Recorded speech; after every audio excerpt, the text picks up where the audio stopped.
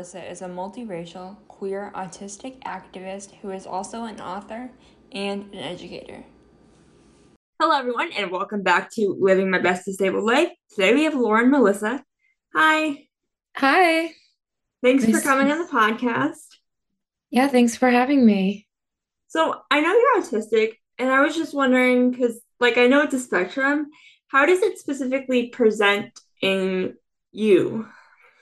That's an interesting question. So, autism is a spectrum in the sense that it's more like a prism than a linear line from more autistic to less autistic, right? So, we have different autistic traits, and each autistic person has their own experiences with each of these individual traits. For example, sensory experiences, social experiences. And then, even within that, autism is a dynamic disability. So, my personal experience of autism changes from day to day. So, I guess to answer your question of how autism presents itself in me, I mean, it presents in every facet of my being. To me, being autistic and being myself are intrinsically interwoven. So, autism presents itself in me through everything that I do. But if you're asking for my autistic traits, that would maybe be put on a traits list, then I can say that, I passed the evaluation. So I have all the autistic traits. I have social communication differences. I have special interests. I have sensory differences. And yes, I do STEM as well. I think that I am very much wholly autistic. So, if you have an idea of maybe a specific trait you would like me to talk more in depth about, I could. Otherwise, I might need to draw a full diagram. No, it was just more of a general question. It didn't have to be because, I get what you're saying. So it's like the way you, it's part of you, so you don't know any different way of it's just the way you are. So being yourself and being autistic is the same thing. So yeah, I get what you're saying. And then what age were you diagnosed? Are you one of those people who were diagnosed as a child, or were you one of those people who didn't find out they were autistic till they were an adult? Because I know that's pretty common now. Right. I am one of the people that was diagnosed as an adult. I was diagnosed at age 23. That being said, I always knew that I was different. It wasn't like I didn't know that there was something different about me or that I just expressed and felt and experienced life differently. It was that my diagnosis was missed due to stereotypes of autistic individuals, one, not usually being perceived or represented as people of color or as girls. But my mom actually thought that I was autistic, that I am autistic when I was very young in early childhood. Before I even started kindergarten, she considered the possibility. But at that time, autism was very much confused with intellectual disability. And of course, there are autistic folks with intellectual disabilities, but there are also autistic folks without intellectual disabilities. And since I went to kindergarten and I did well academically, my mom, through misinformation, thought that that meant that I could not be autistic. And so from that day forward, I went without a diagnosis or without support. And then I found out when I was 23, and it was definitely a very happy discovery for me and allowed me to really understand myself and my life experiences and to shape a future for myself where I could be wholly autistic. Yeah, that's super interesting because actually, I'm not diagnosed autistic, but my mom has always thought I was autistic. And I'm getting tested in the next few weeks to get an official diagnosis. But because I have like a bunch of other things going on, they melded them all together. And they were like, oh, there's no way she's autistic because of certain things about me. So I get what you're saying with the whole, there's like a stereotype of autistic people, and that people think, oh, like they can only be a certain way. Right. And people have a difficult time thinking of autism as a neurotype. And then if autism is a neurotype, then there would be just as many different kinds of people as there are non-autistic people. And there is this mindset that autism presents a certain way with a very specific look, even. And what's interesting in what you just mentioned to me is that autism has, right, so this idea that autism looks a certain way, but then we also have this other side where people think that autism is more than just autism. They think it includes, oh, autism is intellectual disability. Oh, autism is dyspraxia. Oh, autism is these different things. And it can be hard sometimes to talk to someone about me being autistic because they don't see co occurring conditions in me, but it's a co occurring condition. It's not autism in and of itself. So I think that is very complex. And I think people struggle to understand this idea of disability and that disability is multifaceted. And that's great, but it takes a lot, I guess, maybe too much brain power for some folks to really pin down. Yeah, maybe. And then you add like how society views like men on the spectrum versus women. Like people don't realize that it doesn't like not happen the same way, but it's not like I don't know. I'm losing my train of thought. Do you know what I mean? Yes, I know what you mean. So, kind of like, is autism present differently in men versus women? Is there female autism and male autism? Like, I think that this is a big, commonly talked about topic nowadays. And I think it's very interesting because, one, I wouldn't have been diagnosed later in life if I hadn't found a traits list for autism in women. Like that really opened my mind to different kinds of autism, different kinds, quote unquote, kinds of autism, or more just like a diversity of ways that autistic traits do manifest. What do you think the At this, biggest misconception with that is? Like the biggest misconception in terms of like how it presents itself mm, in women so, uh, versus men. so I was actually going to say that I think recently this has been moving beyond the conversation of male autism, female autism, because there are men who have quote unquote female autism and women who have quote unquote male autism. So it doesn't really quite make sense that there would just be like this, well, you're assigned this sex, so that means you have this kind of autism. And what we're finding more is that it's not that autism is necessarily different for girls and women, it's that girls and women are taught to mask their autism from a very young age with much more enforcement than boys. Because of that, boys will be boys mentality and girls are tend to be Oh, given more that's true. directives. Yeah, so I would say that there's so many misconceptions about Well, if you were going to choose like autistic one, girls. maybe one or two. Yeah, I would say that it's probably that autistic girls are easier than autistic boys. That's a big thing. It's like, oh, well, the autistic girls, they're shy and they're easy to get along with. And you just, they'll do what you want, which is really, really concerning for a lot of reasons. But I think that there is so much going on beneath the surface of, say, there is an autistic woman who is shy or reserved. There is so much going on underneath the surface. And to just write them off as being an easy autistic for in school, oh, they're so much easier, is really dangerous. And yeah, we could go on and on about the implications of that. Yeah, you could like probably have a whole podcast on just misconceptions of like autism in general. Oh, yes. Definitely.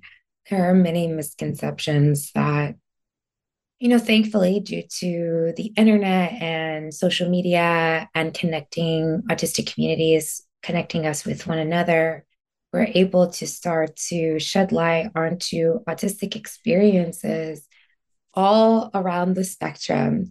And the more that we can take ownership of our own stories, I think the faster that we can work to undo a lot of the damage that's been done through stereotyping and misconceptions.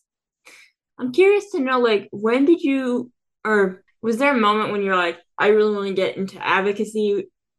I know you're like, you have a lot of different avenues of advocacy if you really get into it, but like, when were you like, oh, I want to start advocating on social media. I want to start writing about it. I want to, you know what I mean?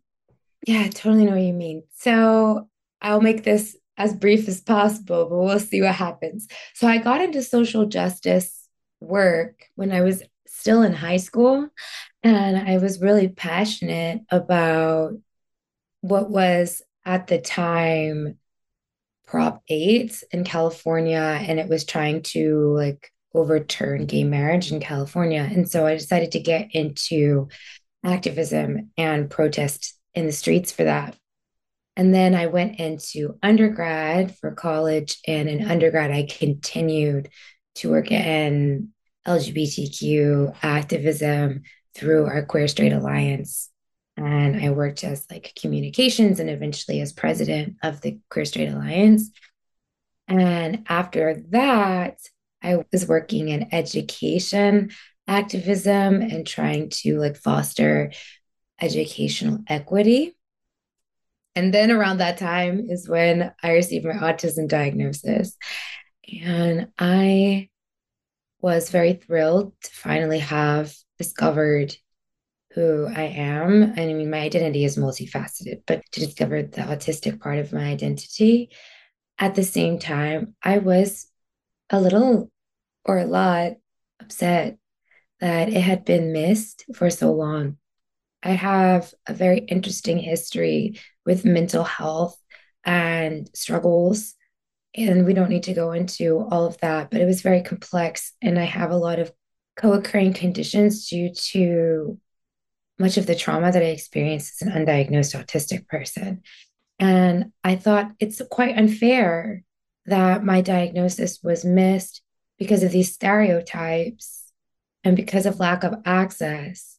And I'm not one to stay in a place of, I guess, upset and resentment for very long. And so what I did was I took those feelings of frustration and I decided that I would share. Well, there are some positive things I've been doing for myself, being autistic, some autistic centered coping skills that I have that I feel have been helpful and healthy for me. So I thought, why don't I just talk to some folks about that, share some of the things that have been working for me that weren't harming me, but were actually helping me. And I can use social media for that. And this will be a way for me to reclaim my narrative and connect with this community that I'm a part of. So that was how it started. It just started with me wanting to share healthy coping skills with other autistics and learn from other autistics. And at this point, it's grown a lot from there.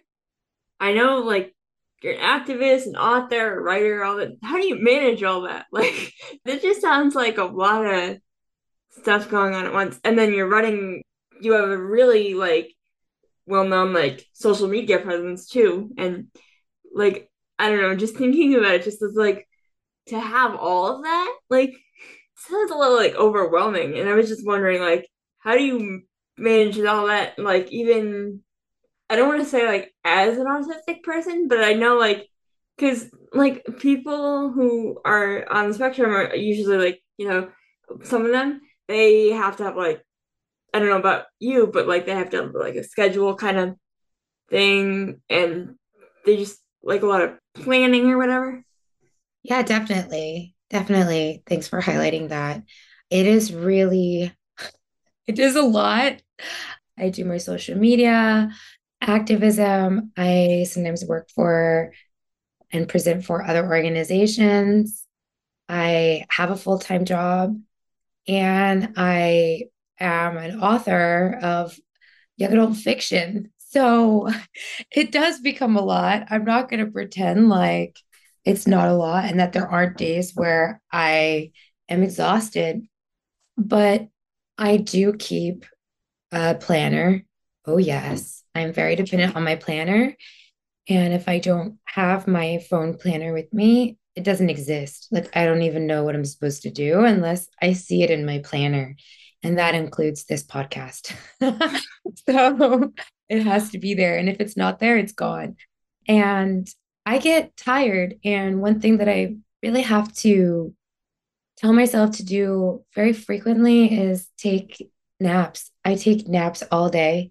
I take multiple naps in a day because my brain just it just stops functioning.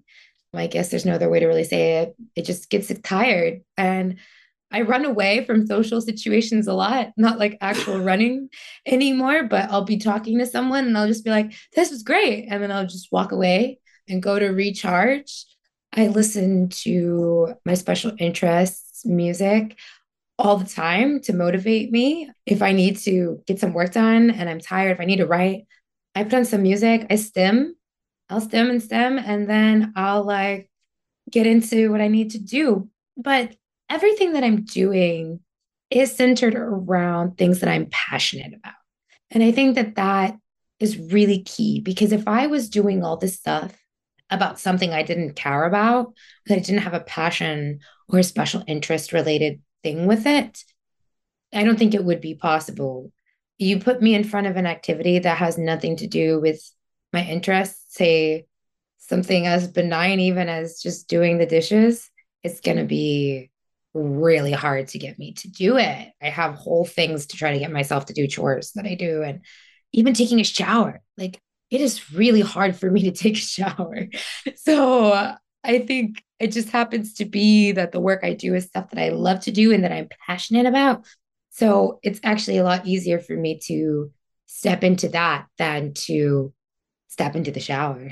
It's kind of like that thing if you like what you do as a job, what was it that you never work a day in your life or something? Like if you're enjoying it and it's something that you are passionate about, then you don't feel like you still get burnt out, but you don't feel like it's really work. Yeah, and I do want to say it is work. It is. I wish I could say I just love working all the time. But of course, there are days when I just can't. And I think honestly, part of it for me has been, and I'm still working on this, I'm still learning how to do this, but recognizing when I have hit a limit and instead of pushing through it, taking a day off. Taking one day off will increase my ability to refocus in on my passions so much faster than trying to push through it. If I can just pause and give my body and my brain the rest that it's telling me it needs, then it's kind of like the difference between a small stem and a big stem. Like a big stem is going to really recharge me so much faster than like lightly tapping my fingers together in a small stem. So taking a full day off is going to help me recharge a lot faster than taking a 10-minute break. Right. Makes sense. And so recognizing that I just need to take a break for my brain. I don't have to actually be sick with the flu to take a day off and recharge. It's a really good point because I feel like a lot of people think that like, oh, when you take a break, oh, you need a mental break too, not just physical breaks. Mhm. Yeah. The way I found you was actually because I was looking on Cripple Media and looking at the writers, and then I emailed everyone else that works for Cripple Media. So I was just wondering, how did you like start with them, Right. and how did you So, like discover them, like, and then start working yeah, with them? Emily Flores reached out to me. Emily Flores is like the founder of Cripple Media. And I honestly think that because I do so much writing on my Instagram and I did some writing for Neuroclastic. I think that's how Emily kind of found me. It was like, oh, this person can write. Like, let me email her. So she reached out to me and asked me if I would be interested in being an editor for Cripple. I think that they had an opening for a new editor. And I looked at the site and I had heard of it. And I thought that, oh, this is a very important, you know, site, a very important community. And so I agreed to join the editor team. And that's really how it happened. That's how I got started with them. I really love the experience of working for Cripple. I feel that it offers a space for young adult and new adult disabled folks to really say what they want to say and say it without fear and say it loud for others to hear. And I appreciate it as a space, and I'm glad that it exists and that it's continuing and moving forward. Yeah, I just found it maybe like 6 months ago or something, and I didn't even know it existed. But I really feel like we need so much more of those like spaces in the world because a lot of times the able-bodied people are writing about the disabled people. Not like you don't hear a lot of like first-person things, like first-hand accounts. I mean, you do somewhat, but not in an entire, not in an entire media company based on just other disabled people, like ran by other disabled people. Yes, it does sometimes feel like disabled stories are told by non-disabled people, or they're told by people who over quote unquote overcame a disability, or it can also feel like as a disabled person myself that, people have said to me, can you write for us or can you do a speaking gig for us? And I'll say, oh, sure. Like I'll mention maybe like compensation or something like that. And they'll be like, oh, you're getting paid by us giving you a platform. And I've thought that, gosh, that's It's really, really messed up. yeah, it's really harsh. And so I think that there's a whole wonderful thing where disabled folks can come together and try to build it themselves instead of having other people say, oh, we'll give you a piece of the pie, but you better say please. Yeah, I mean, we have a lot of to still be done, but I mean, it is a good start. Mhm. So back to all of your different avenues of advocacy and stuff. What do you think your favorite part about just being able to advocate in so using so many different avenues and so much intersectionality because it's not just the disability community, it's not just the autistic community. What is like your favorite part about being able to be a voice for those people? So I think one of the things you're maybe trying to get at is like, what are your intersecting identities and how does that play into the work that you do? And so I am Black, multiracial. I am queer. I identify as queer and asexual.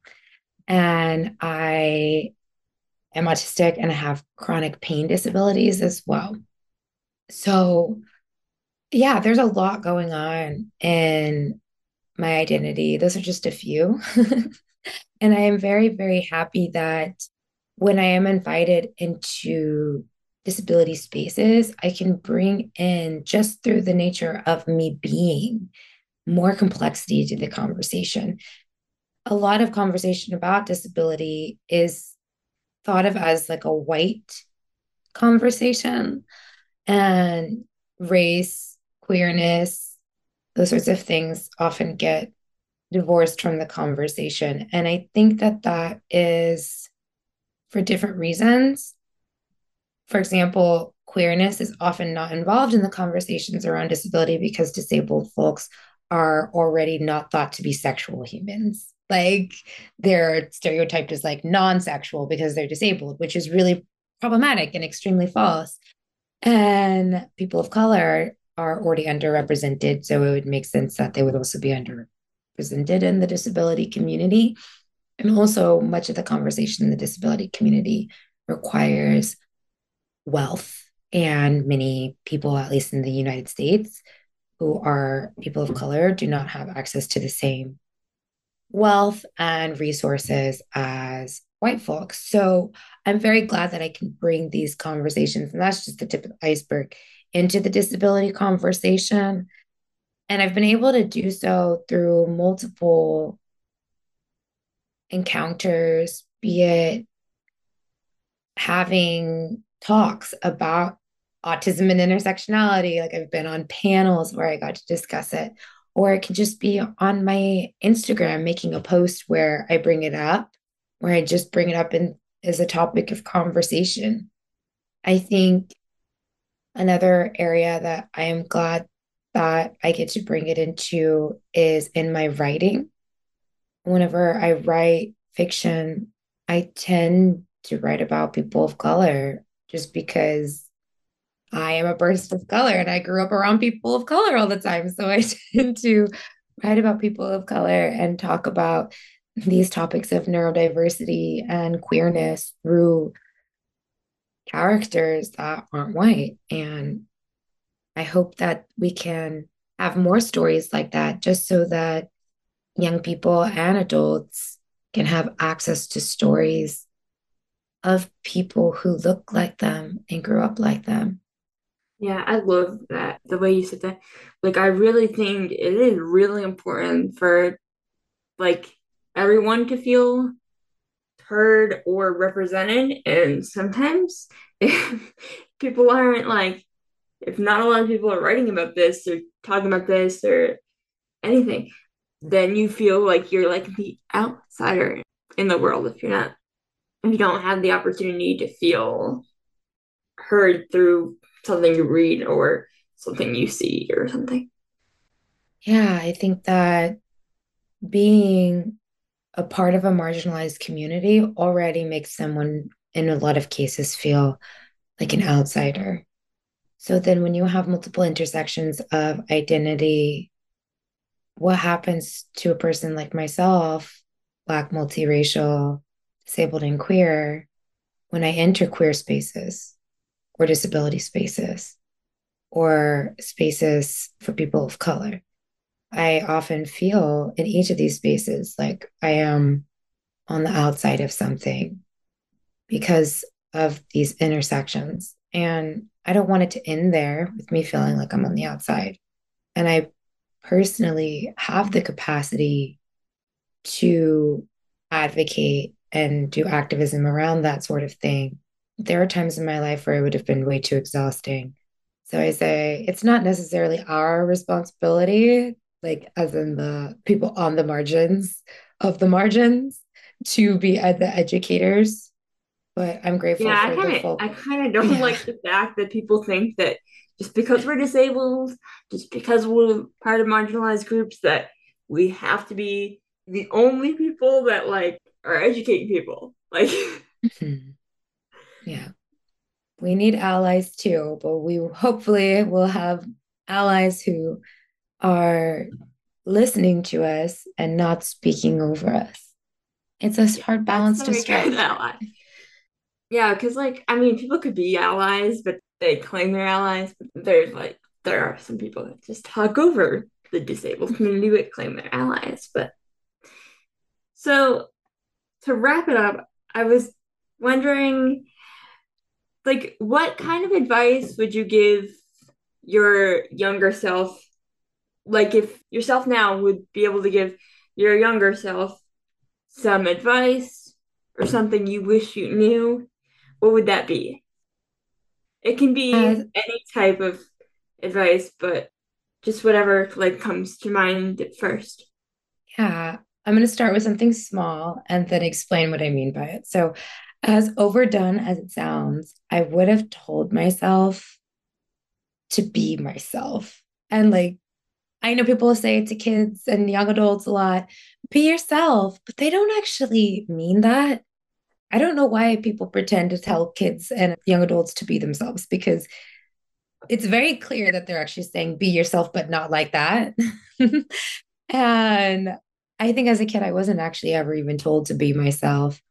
Everybody was telling me what to be and giving me directives and trying to change me away from the strange, unique, eccentric, autistic person that I am. And I spent so much of my life, my young life, trying to be someone else in order to gain acceptance, masking so hard, hiding stems, hiding the fact that I was in pain all the time, hiding my interest in the things I was passionate about, just hiding in order to gain even one friend who usually wouldn't even stick around for more than a year. So I would say to my younger self, screw it.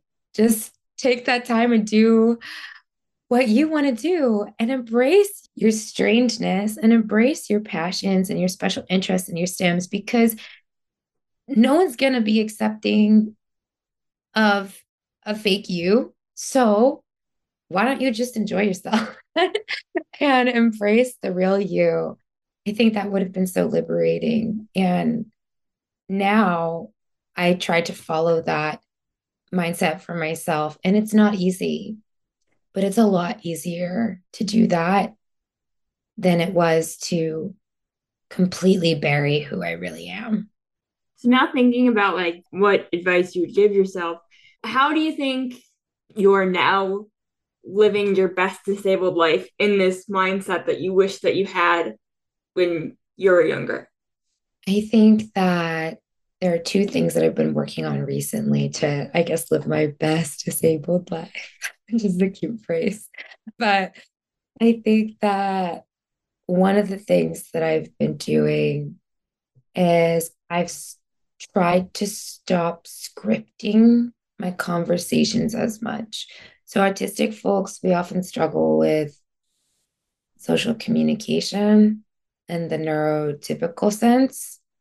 And without realizing it, and sometimes with realizing it, I have a bunch of pre planned conversations in my head.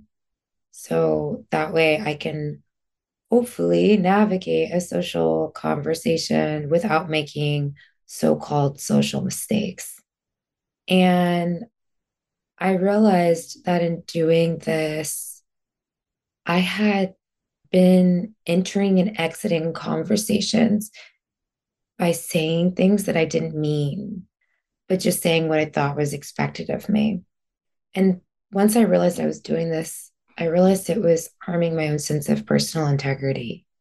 So, a huge thing I've been working on recently is to stop jumping to the scripts and give myself actual processing time to talk. I used to think that I had to respond to people at lightning speed. And now I say, they can wait 10 seconds for me to think of my answer. Like, and I want my answer to be my answer and not what they expect from me. That's been a big thing that's been helping me live my best life right now. And it's been helping me have so much less anxiety and fear around socializing. But also, it allows me to feel more proud of who I am and know that I'm saying what I mean instead of what other people want me to say. And I think the second thing that I've been doing to live my best life has been setting boundaries. And that includes boundaries with other people, but also setting boundaries for myself to myself and saying, you know what? You're pushing yourself too hard. You need to let yourself go. You need to relax, set a boundary for myself to myself. I think I can be my own worst critic, probably because I've heard so much criticism my whole life. So, learning how to set boundaries with others and learning how to set my own boundaries for myself have been very, very helpful. I love that. I feel like everyone needs to set boundaries for themselves and with other people. Just because, if you overwork yourself, if you're pushing yourself too hard, you're not gonna be the best version of yourself. Well, anyways, thanks for coming and speaking to me on the podcast. This has been a great conversation. It's nice to meet you, and Tune in next time, everyone, for Living the Best Disabled Life. Thank you.